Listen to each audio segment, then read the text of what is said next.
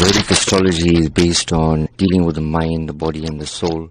Because I'm a universal astrologer, so dealing with people would obviously be something that wouldn't be a religious matter. It would be more of a universal humanitarian matter. So I believe that the soul doesn't have a religion. Astrology is more about guidance. Now, tell us a bit more about your focus on children and how you plan to share with children, maybe coping mechanisms, as well as teaching them this particular skill. Why is your focus on children this time? Being qualified in India, I've actually brought in a lot of information from that part of the world, where I found that lots of influential businessmen, they actually rely on astrology on a large level. And I believe that the youth in South Africa are our future.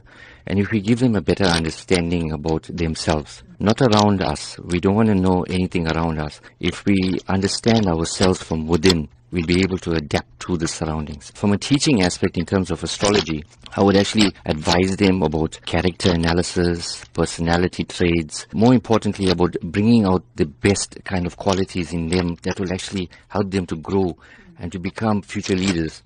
Everybody has potential to become a leader, but some of us, based on our backgrounds, our family upbringings, we haven't been given the chance. If we have somebody that can motivate them, well, I believe that they'll be able to make a huge difference in terms of progress and prosperity. What do you say to those people who are of this opinion that you are just quacks? The basic understanding about astrology is that it is, but then also the same token has been given a different name altogether because there's so many frauds out there. People are doing this to enhance others based on monetary value. There you get a guy like me that's coming along, that's pure at heart, that has compassion for people, that actually has a genuine interest in uplifting people. Now I want to take astrology into a different level. Even with my calculations, it's basically all scientific. And if you know, my kind of a background would be obviously something that is on an engineering level. So I am very adept in terms of calculations. Why have you coupled Vedic astrology